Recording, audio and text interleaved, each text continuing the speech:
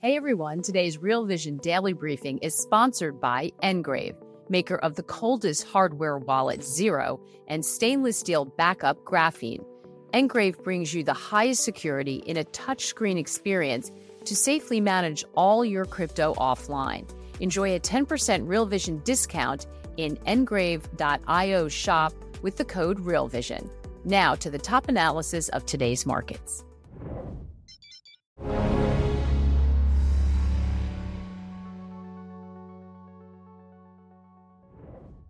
Diego, welcome to my Life in 4 Trades. Thanks for having me. So we have 4 of your trades, and the way you organize them is very interesting. We'll jump into them in a moment. But first, tell us a little bit about yourself. Where'd you grow up? What were you like as a kid? Well, I'm originally from Spain. I'm a mining and petroleum engineer. I did my master's in mineral economics at the Colorado School of Mines in the US and the French Institute of Petroleum in Paris. And I did my thesis in something called real options, which basically looks at value in real assets using option theory. It's a bit of a side joke. One of my professors there, Graham Davis, would describe a lettuce as a call option on a salad, and that's kind of how crazy it was.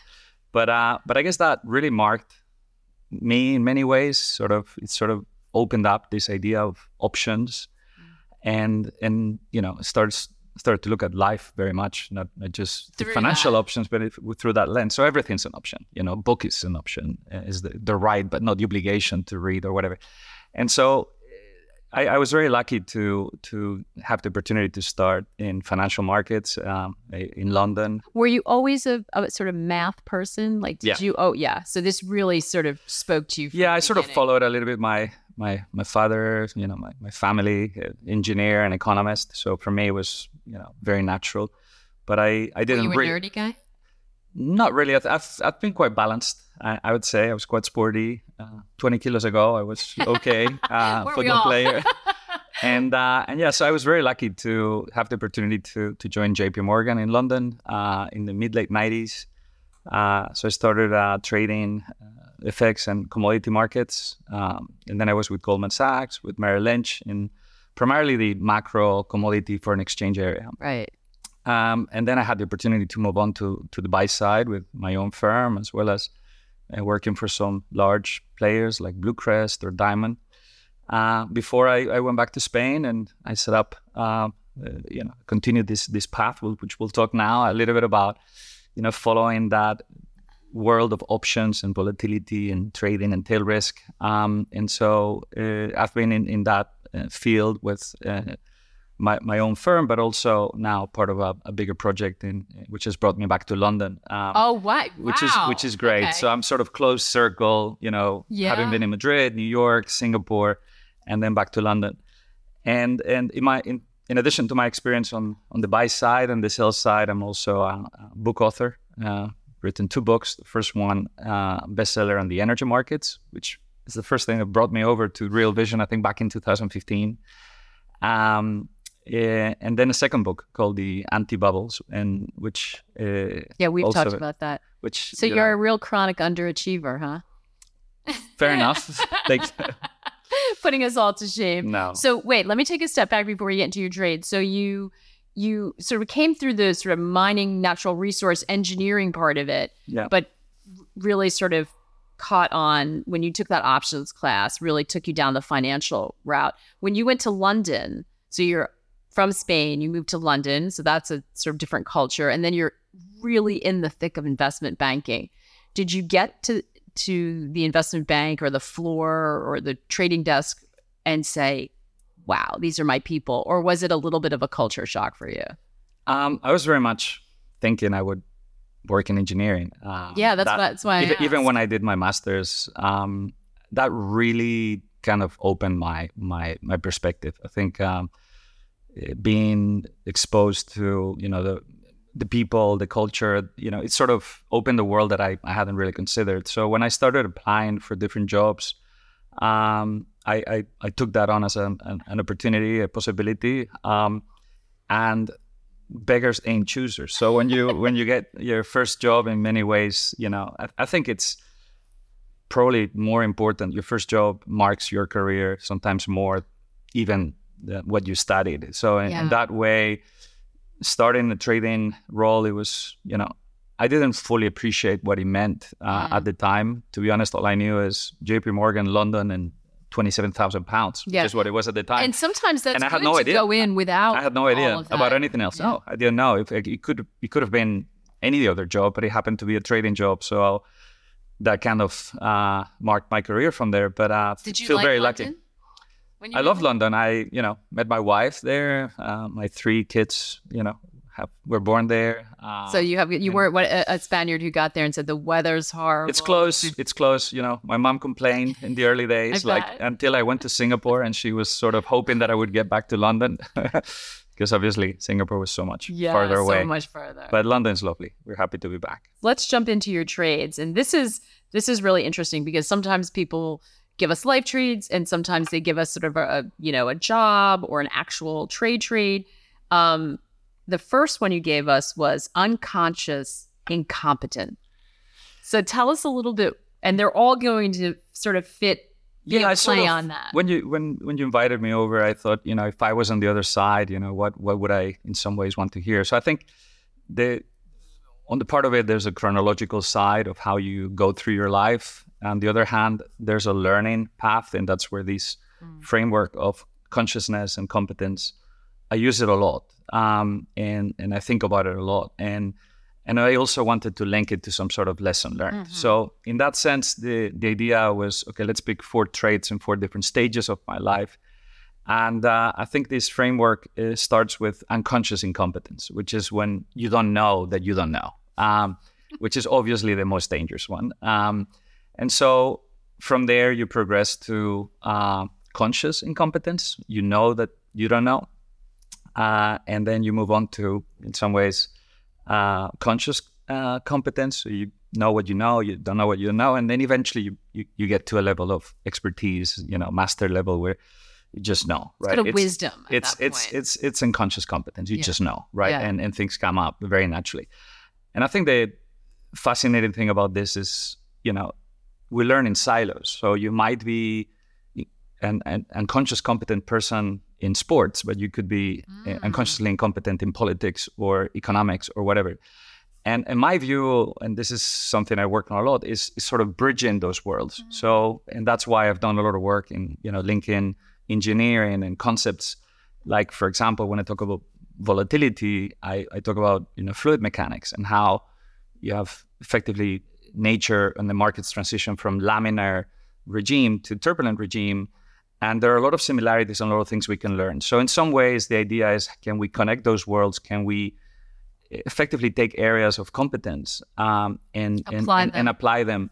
And that's why I think analogies, anybody who knows me knows I use tons of sporting analogies. I think it's a very powerful way to explain concepts. So I thought, okay, let's start with, one of the big mistakes, perhaps very early in my career.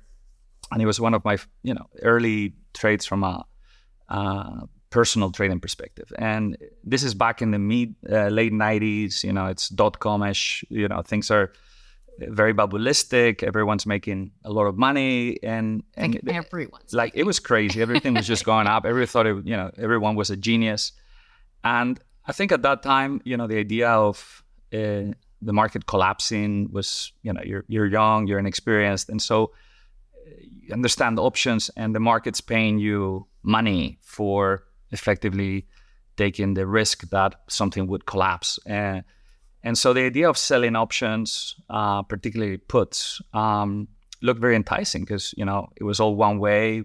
You're naive. You don't know that you don't know.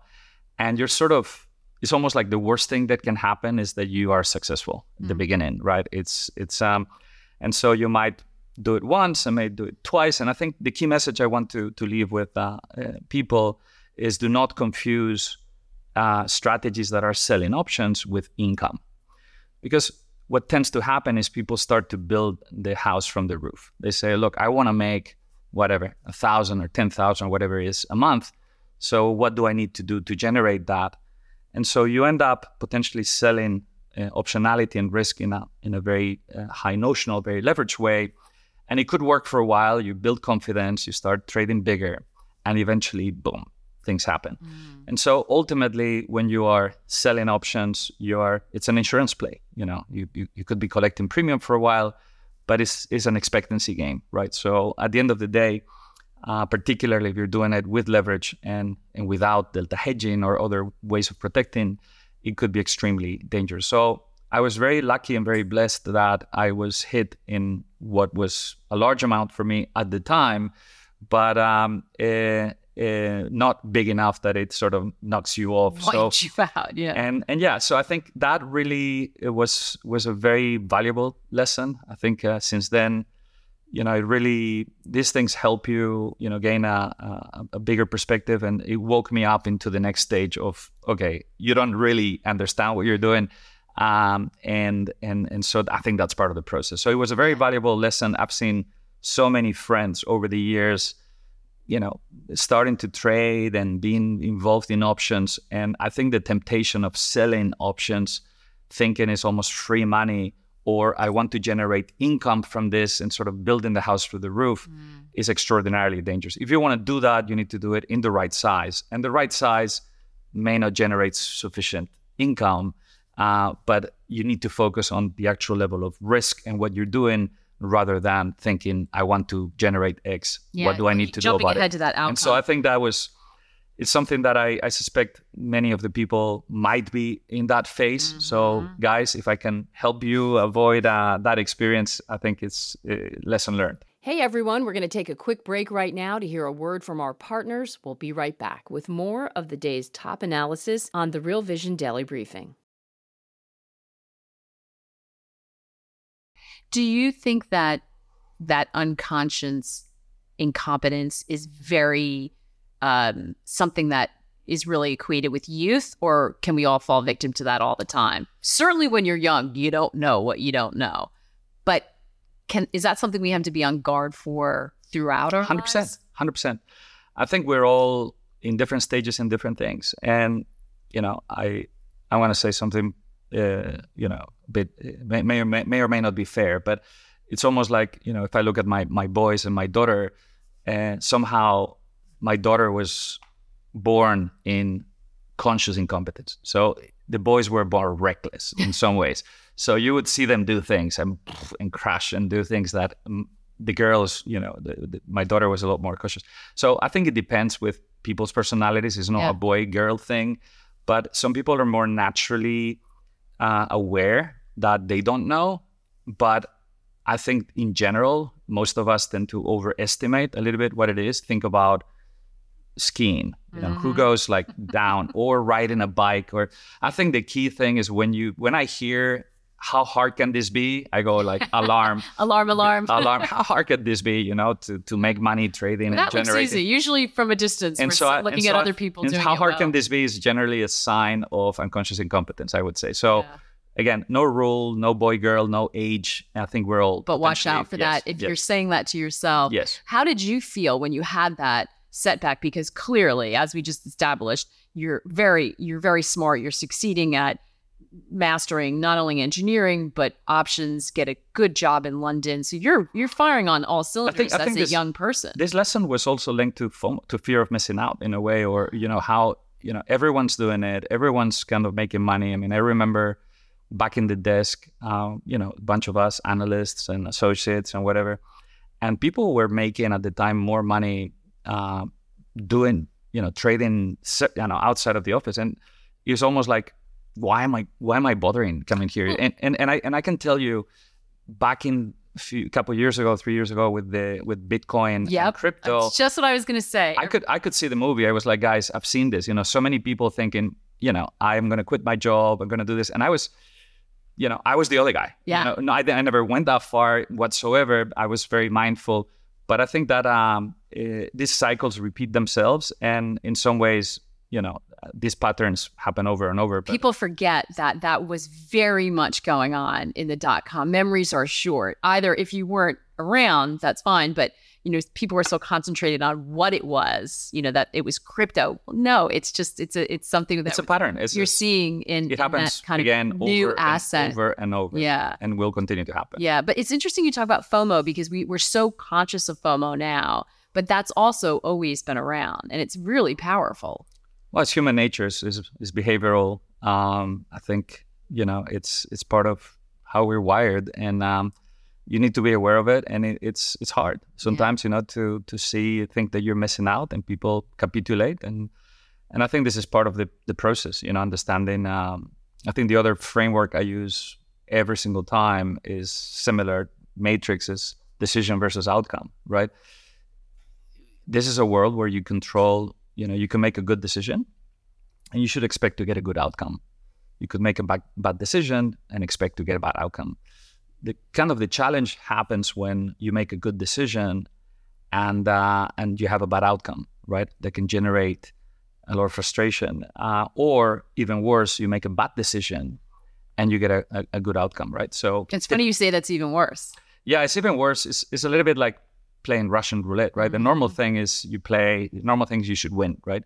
But that bad decision can actually lead you to do it again, and eventually things happen. So yeah, I think these frameworks are very helpful. I think they're actually linked because it's almost like the human behavioral emotional thermometer is also linked to your stages in trading. So stage 1 of unconscious incompetence tends to come with anger. So when you face one of these situations, be it you're losing money or you're having what you thought was a good idea and something happened, anger is generally associated with unconscious incompetence, right? When you move up, you start to experience frustration. So when you know that you don't know, you're frustrated. So this is your second trade, and this is conscious. Exactly. Competence. So the second level of I'm linking a little bit this idea as the second level. If you're feeling frustrated when you have things going wrong, it's quite likely that you're in stage 2.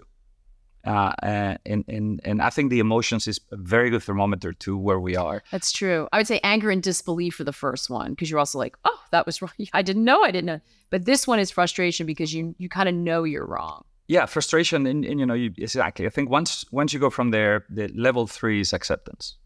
Something happened. I'm okay. I knew what I was doing, whatever. And when you're truly at the master level, is complete indifference. So you make money, you lose money. There's no. All right, emotion. That's crazy. We're getting ahead of ourselves. So let's talk about when you know you don't know.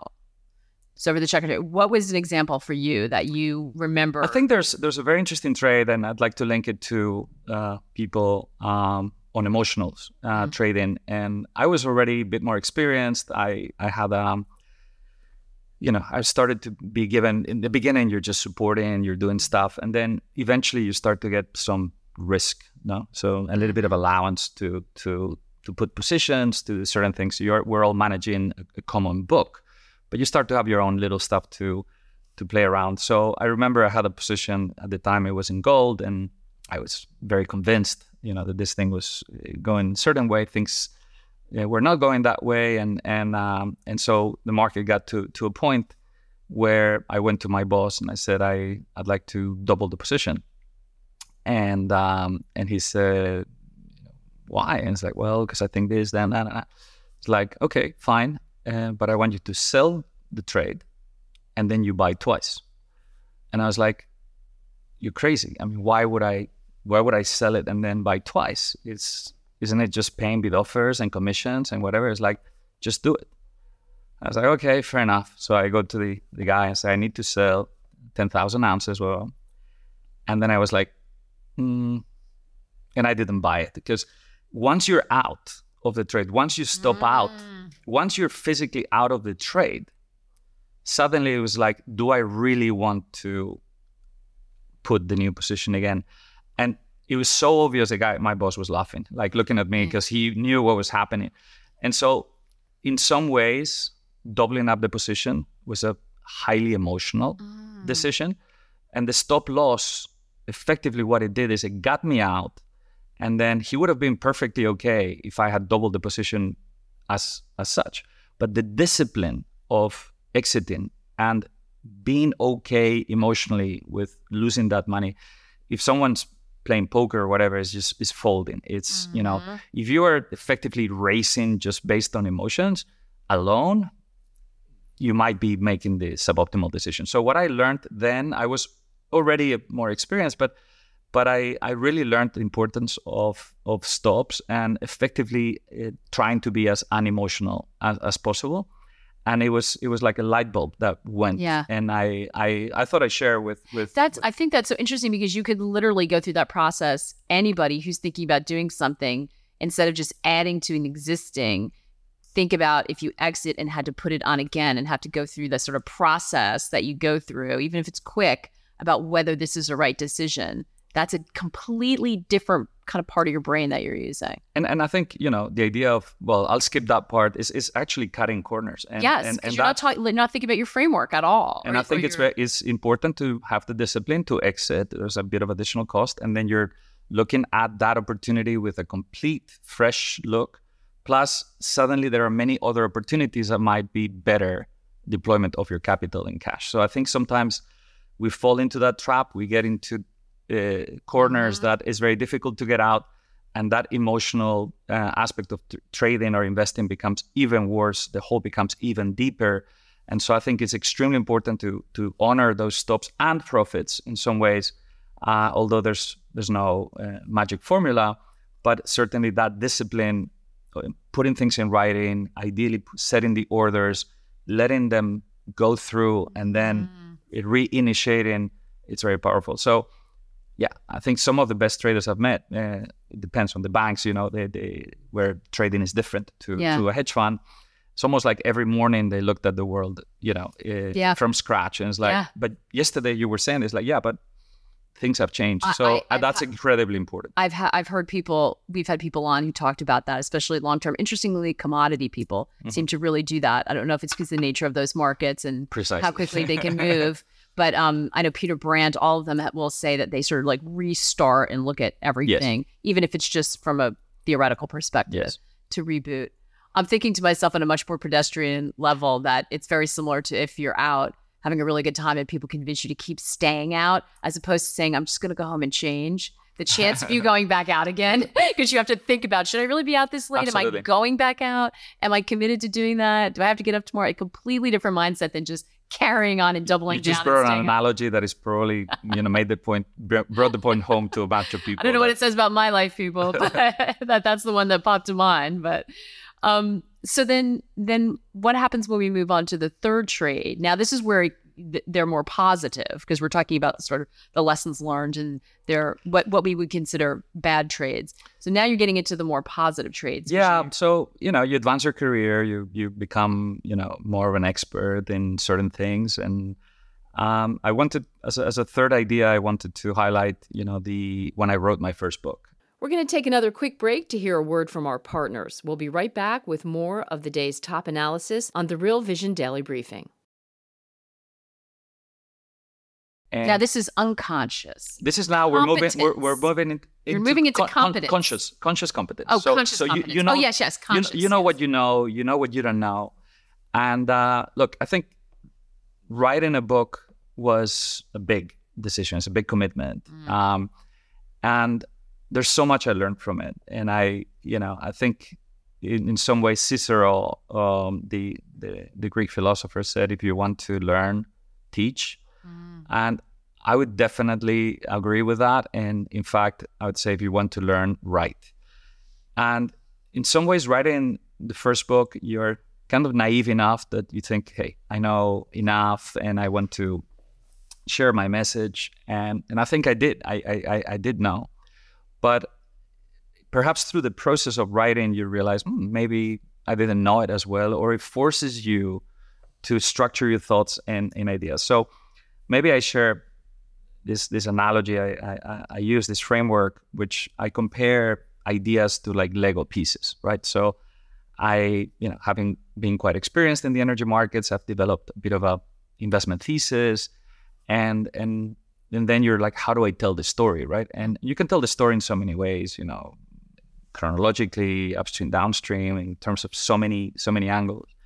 And so the beauty of writing the book is you take all those Lego pieces, you put them on the table, and you see literally hundreds of ideas. Some are green, some are red, some are big, some are circular, they're all complete different shapes, colors, sizes. Really tiny ones that you can never find when you're trying to build one with your child. But all those ideas are there. And so basically, for me, writing the book was more like, okay, let's order these pieces. So that my brain, I start by color, right? So let's just put the pieces.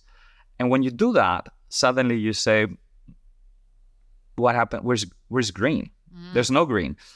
When you had all the ideas scattered on the table, it was very difficult to know what's what, where's where. But when you order, you realize very quickly, okay, because we have a natural order, in this case, the rainbow, you could see there's no green. And that, in fact, happened in the book. It was the energy world is flat. It was this thesis of the flattening of the energy world. And the book was already very advanced. I had my thesis. And someone asked me, or I asked, through the process, how about renewables? How do they fit? Because I was touching on crude oil and gas and coal and, nuclear and many others. It's like, how about renewables? And my answer is like, how about renewables? Yeah. It's like, okay, let's think about it. So the beauty is that when I how about green? When I put that through the framework, sort of magic happened. Because not only it fit the framework, it actually became one of the strongest arguments in favor. So I feel, saving the distance, a bit like Mendeleev when he put forward the periodic table.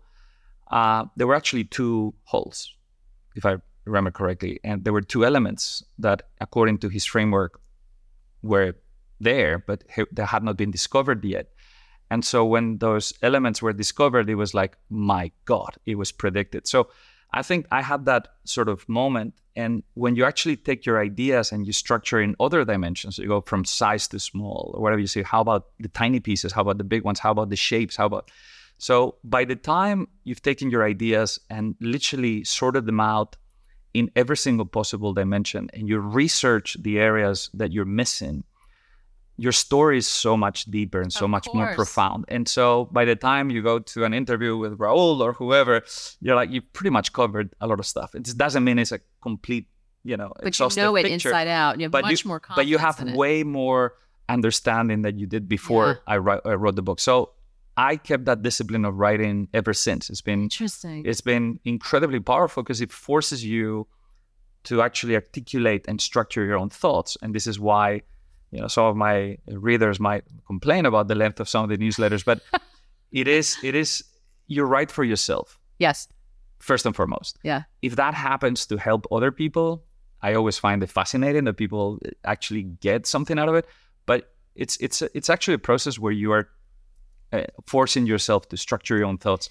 And so I think I recommend whatever it is, gardening, football, paint, whatever it is, I recommend people write because it's an extraordinarily powerful process. That's so interesting. Did you, at the point that you put everything out, some people stop when it's not, because there's some chaos to that, and the task of trying to categorize it or organize it, however one does that, can be daunting. It's sort of the opposite of the blank page. It's so much information that some people can walk away. Were you ever tempted to do that?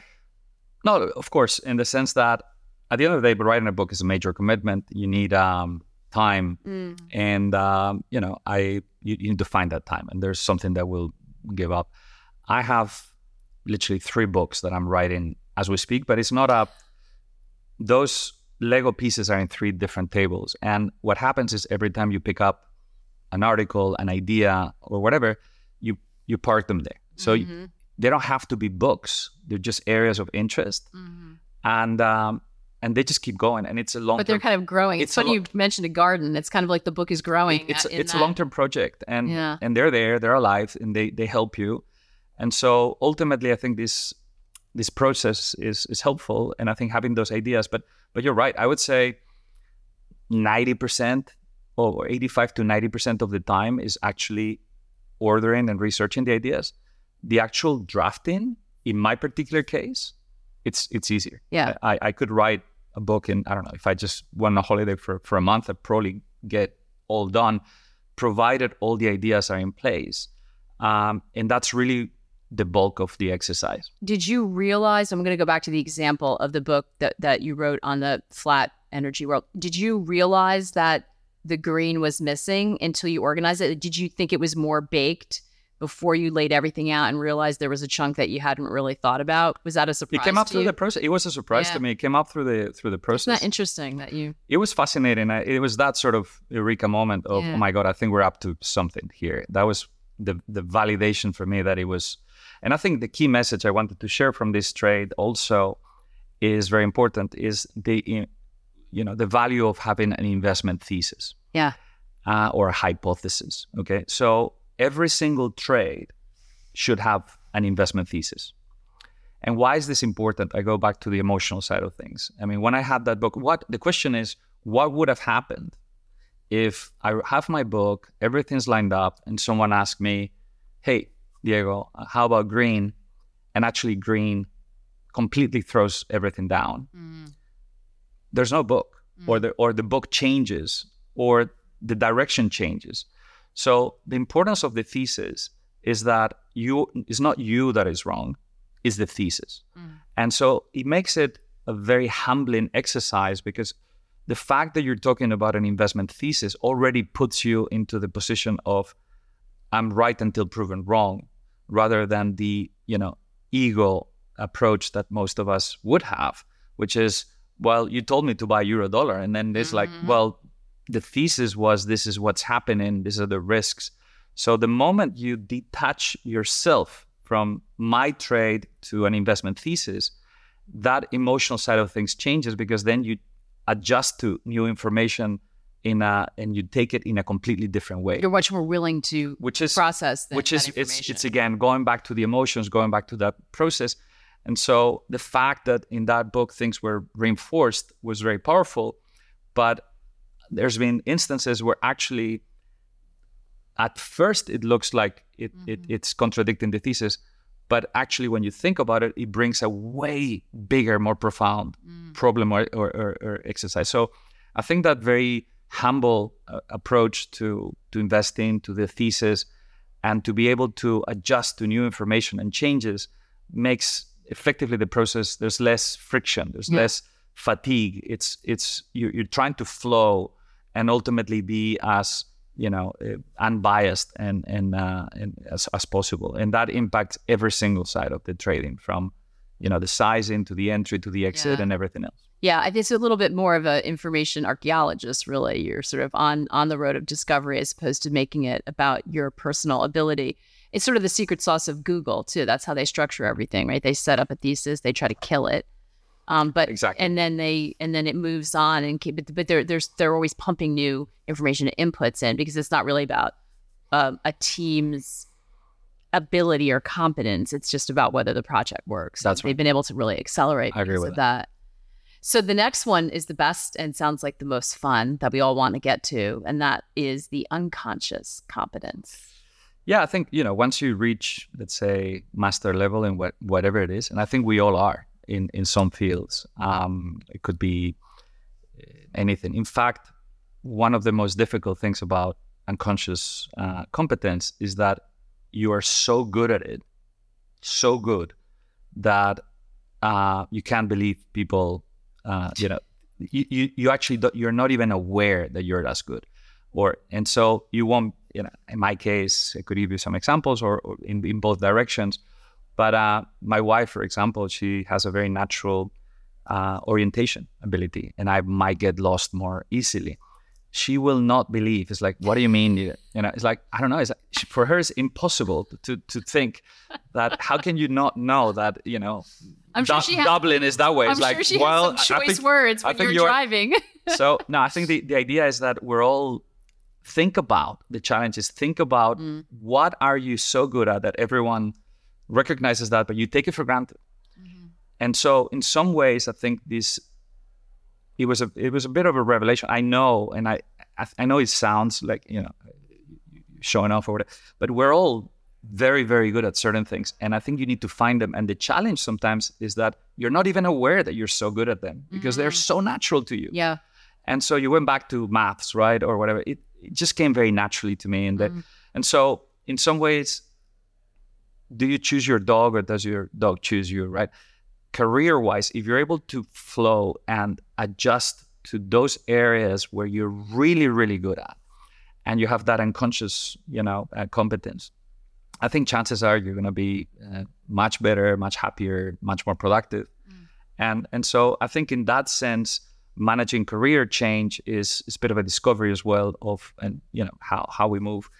And yeah, in my case, look, started engineering, moved on to finance. I've been lucky to be on the buy side with some amazing firms, and the sell side, I've, reinvented myself a few times. And I think all those changes were very strategic. I think I've always sort of think very strategically long-term about the career. And there's been instances, for example, when I was to join Goldman Sachs, I had an offer from called a tier 2 bank that paid significantly more. And many people didn't understand why I didn't take that. But for me, it was very, very obvious that the MPV of the move, it was much better to work for the right team or the right franchise. You could think, I would rather play for Real Madrid or Barcelona or, for less money than for perhaps a tier 2 team. And I think that mindset of, being long-term, being strategic, flowing and adjusting your own career and path to things that you enjoy and you do well. And again, you might be naturally developing that competence. It's super important. So I like thinking about it in terms of being unconscious, because I think two things. I think sometimes we don't give ourselves enough credit when we acknowledge that we're good at something, because as you say, it's unconscious to us. So we just sort of think everybody has it, which is not necessarily the case. So you need to kind of be aware of that and give yourself credit for that and lean into that. But also we've kind of trained ourselves to think killing yourself in hard work is a badge of somehow getting that experience. And while it's not bad in and of itself, it's not always the way that you get to sort of that level of wisdom. I think you have this debate of talent versus work hard. And I love Tony Nadal would say working hard is a talent. Yeah. And I strongly believe in that. And I think being proud of, working hard. But if you hate it and it's not your area, if it's not an area of flow, then sometimes it's not going to. You have to reflect. Yeah. You have to reflect on these things. And unfortunately, beggars ain't choosers, right? We need to take certain jobs. We need to do certain things. And I think the attitude there, even, I love my degrees, but there were subjects that I was like, oh my God, this is not something I'm particularly interested about. But I always try to sort of take the positive side of, okay, someone's devoted their life. There must be something we can take out of this. Even if it's what I don't want to do anymore. In other cases, the only motivation was like, I just want to take this exam once. So, and I'm never going whichever to do that it is, I'm doing this. Sometimes knowing what you don't want to do is as important. Absolutely. When you sort of are in that fourth stage, is it hard to be a teacher when you can't believe that no one else knows it? Is that something we have to be aware of? You know what I mean? Like if you know it so well, how can you teach it to others? No, the fact that you know it so well becomes more intuitive, but I think it's almost the ability to simplify the process. So, Einstein would say if you can't explain it simply enough, it's because you don't understand it well enough. Or Feynman in his framework would say, explain it to me as if I was a 5-year-old. And the answer is if you cannot do that, then probably you don't know it well enough. And I think that's kind of a corollary of what we're discussing in terms of that work. So don't confuse being very good at something with necessarily the ability to explain it. I'm sure Messi or, Ronaldo or Federer, they're things that just, they look, reflexive and not very natural. There is a lot of work. There's things that become natural, it's second nature. But I think sports is a good example of how you develop that level of competence. And some of it is talent, some of it is hard work, but let's not fool ourselves. I think at that, the learning process is an asymptotic process, meaning you're never quite going to get to 100%, and there might be different leaps. And that incremental, marginal improvements from at competitive sports, what's the difference between Djokovic and Medvedev? In a certain match, it could be on any given day. It could be 1 point, it could be a fraction, one ball that went in and out, and so we're talking about games of very small differences, and I think this is also true in investments. It's a game of small differences. The difference between being stopping out and the right size, and so what it means is that every tiny little thing matters, right? And there's a process here. So when you think about going back to the framework, when I teach, I love teaching. It's just something I will 100%. I think if I can, in my career as a professor, and I think that comes also as part of my competence. But I was teaching sort of the 4 stages of trading, and perhaps that'll be a separate discussion one day. But yeah, that level of how you start thinking, I want to be correct. So the idea of why are you buying this because it's going up, then moving on to understanding the concept of expectancy. It's not just a probability, it's a game of asymmetry.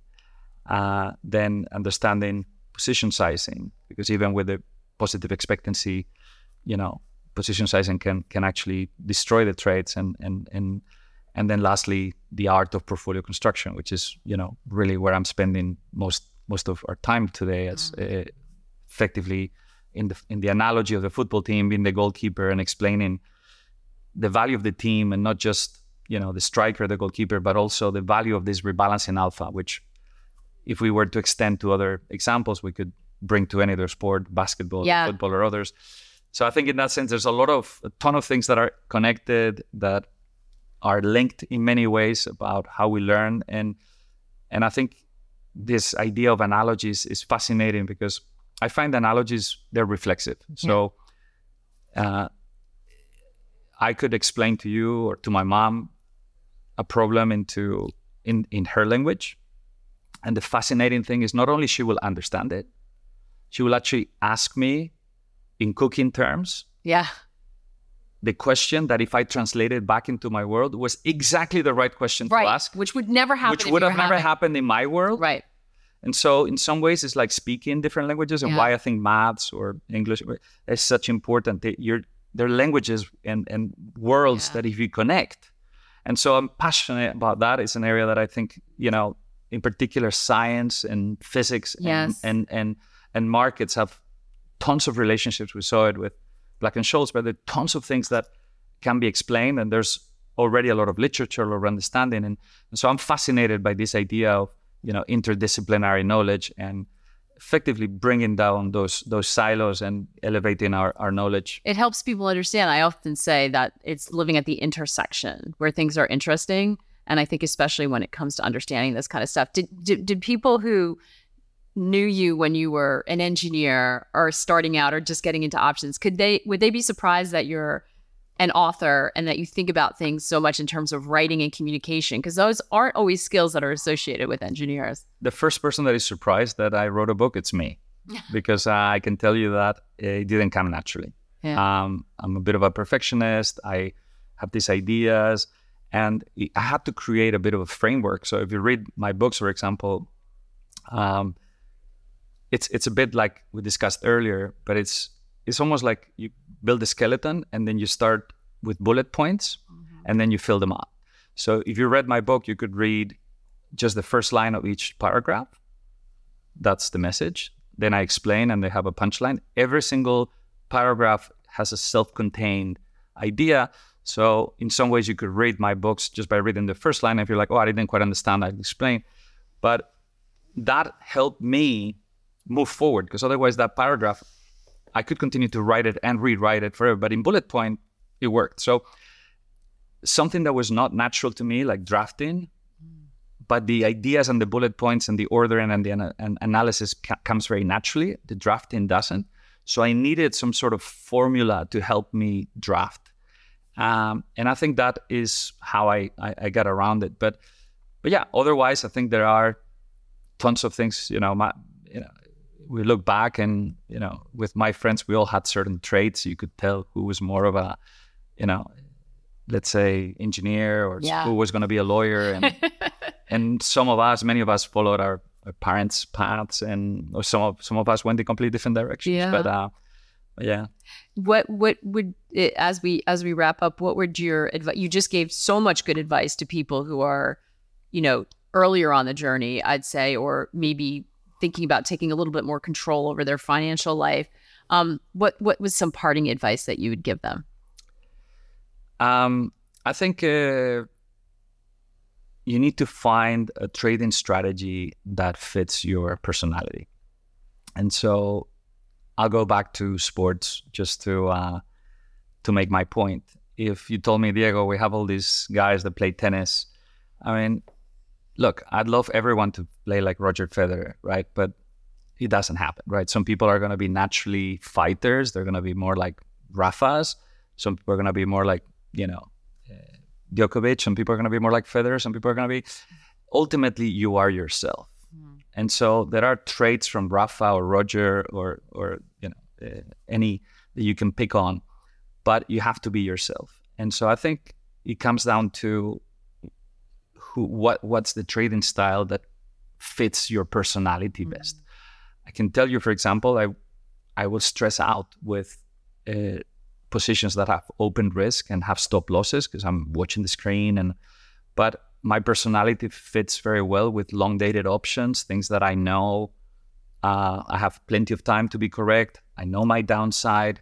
The market can go against me. The market could say this option's worth 0. I'm fine. That's your view. I have 3 years to be right. And even if I'm wrong, it's sized the right way. So my natural evolution, my dog picked me, right? In the sense that you are adjusting your style.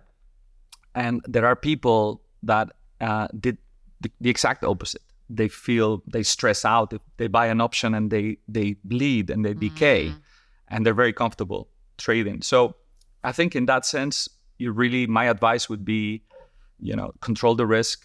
First and foremost, watch out for, position sizing, and just, in general, it's a game of staying alive and being able to protect your capital and compound.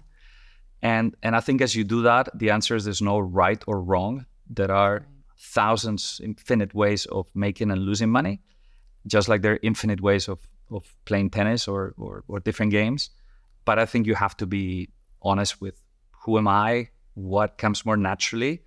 And so if you happen to have unconscious incompetence in biotech, it's just you love it and you're really good at, that's probably something you should explore further. Yeah. And you will find that you're more likely to make money investing in biotech than pretending to trade oil, which you have absolutely no idea about. But at the same time, I would also encourage people to expand their circle of competence, with the caveat that the more wider you go, the bigger it gets. But I think it's about finding, this trading style that works for you, your personality, that comes easy, and most important, that you do without emotions, and that really sticks to something you excel at. And if you do that, I think chances are you'll be very successful. But the minute you feel anger, frustration, or even acceptance, there's some work to be done until you get to the point of emotional indifference. Which sounds funny, but that's the goal.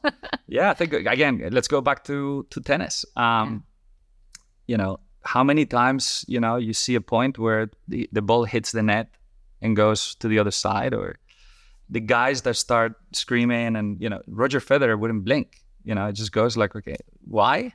Because he knows the next time the ball will go on the other side. And it's a probabilistic game. So, yeah, sometimes you're unlucky, sometimes you're lucky. Luck evens out in the long term.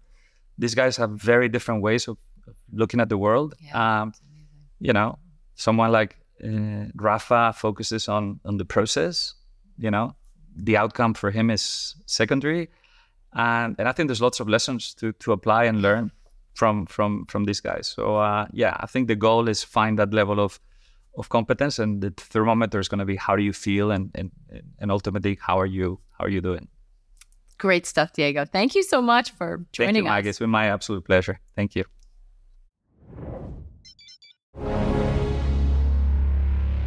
Hey everybody, today's Real Vision Daily Briefing is sponsored by Engrave, maker of the coldest hardware wallet Zero and stainless steel backup graphene. Engrave brings you the highest security in a touchscreen experience to safely manage all your crypto offline. Enjoy a 10% Real Vision discount in engrave.io shop with the code RealVision.